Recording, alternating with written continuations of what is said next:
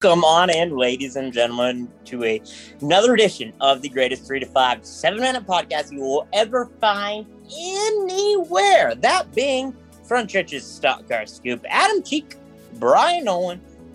You know us as the two guys that dive into every single Cup race, preview it, and recap it on every Friday and every Sunday night. Adam, we just went to a road course and we are going to another road course, but this time we are diving into a brand new road course, that being the Indianapolis Grand Prix, the Indy road course, my friend. Your initial reaction when you first saw it on the calendar? Well, as far as I can remember, despite how much of a blur and weird, surrealistic Twilight Zone that the past year has been with COVID and everything, from what I remember, I really enjoyed the Xfinity series going there. If I remember correctly, the last several laps especially were really exciting. So I'm very curious to see how Cup does there. The Indy races there are a lot of fun to watch. And I mean, hey, it's another road course. I love the road courses being added to the schedule. I love the kind of the diversity in terms of track layouts. An oval's an oval on some level or another, but every single road course is different, and I love that, and I'm very excited. Adam, now there's been a lot of just opinions going on about this because there was a crown jewel race that has come and now gone with the addition of this Indianapolis road course. That was the Brickyard 400, the Yard of Bricks. Whoever wins can kiss the bricks. That is gone now because of the addition of the Indy road course. Was this a good move? And the Brickyard is meant strictly just for the IndyCar side of things and the Indy 500? Or do you wish that they would have kept it and maybe potentially did like one race for the Brickyard and then another race for the Indy road course? Well, I think it was 100% the right decision if we're sticking with if they're just doing one or the other. If they were doing both, I'd be on board with that too.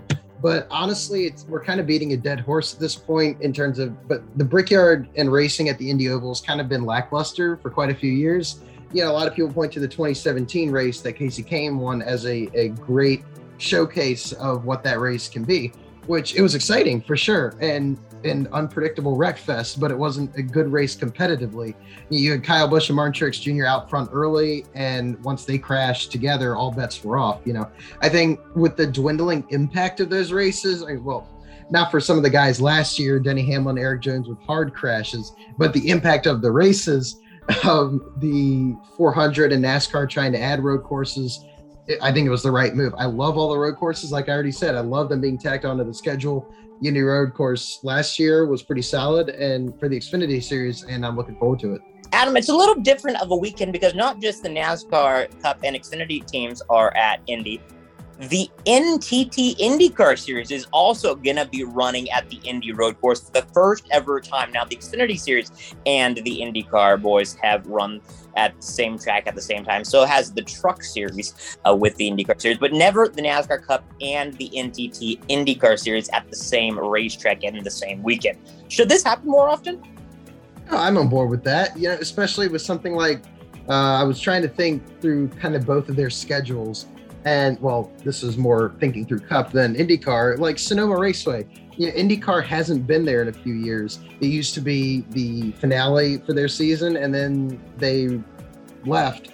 And so maybe add that back to the Indy schedule and back-to-back it with Cup on that weekend. Xfinity has never raced at Sonoma, and the trucks haven't been there since 1998.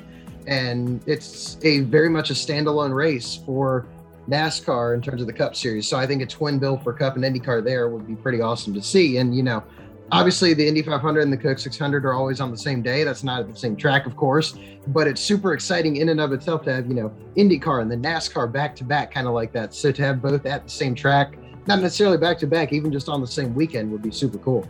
Adam, final thing here before we let you go and we go on to our predictions. There's some drivers that have some Indy Grand Prix experience competing in the Xfinity Series last year. Does this give them an advantage on Sunday? On some level, I think it does. Sage Karam is a longtime IndyCar driver, of course, and it's been almost 15 years since Max Pappas has been in an IndyCar. He still has that skill set, but I'm more of the opinion that it just kind of balances out. The Xfinity guys are used to these larger stock cars. The IndyCar guys are used to doing more road courses. So I think it just kind of it kind of balances. Yeah, sort of like last year, it'll be a normal Xfinity guy winning, at least from what I'm expecting. I mean, in 2020 with the Xfinity Series, Chase Briscoe won, and he won, I think, 9 races last year. The highest finishing ringer was AJ Allmendinger, and for the most part, the finishing order was pretty per usual. You know, Chase Briscoe, Justin Haley, Noah Gragson, Austin Cindric, Ross Chastain, Justin Allgaier, all in the top 10. So I think it'll even out, but I wouldn't be surprised to see, you know, Max Pappas, Sage Karam running up there top 10, top 15. Adam, last but not least, let's dive into some predictions. You go first with this time. Who are you picking and why? Well, I am going to once again be the party pooper and pick the generic guy. I got to go with Chase Elliott. I mean, he won the first ever Cup race at Road America earlier this year. He's won the Roval twice. He's won Watkins Glen twice. And it's so hard to pick against him.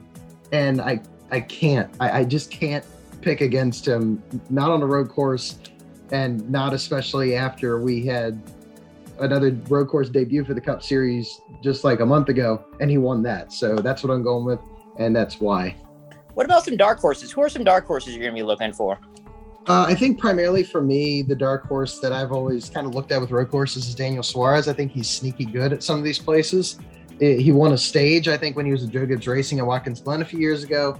And Suarez is just a guy, I think, he's never won in the Cup Series, of course, but he has that Xfinity Series title to his name, and I think he's shown speed at road courses. He got like a top 15 or a top 20 in February at the Daytona road course for Trackhouse in only their second ever race. So I think he could pull off an upset if need be, maybe pull some strategy on him and get the job done. I love that pick. That was totally outside the box.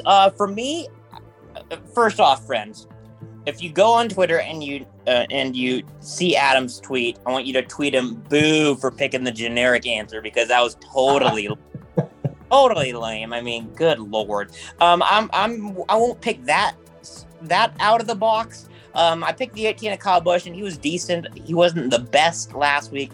I'm going to pick.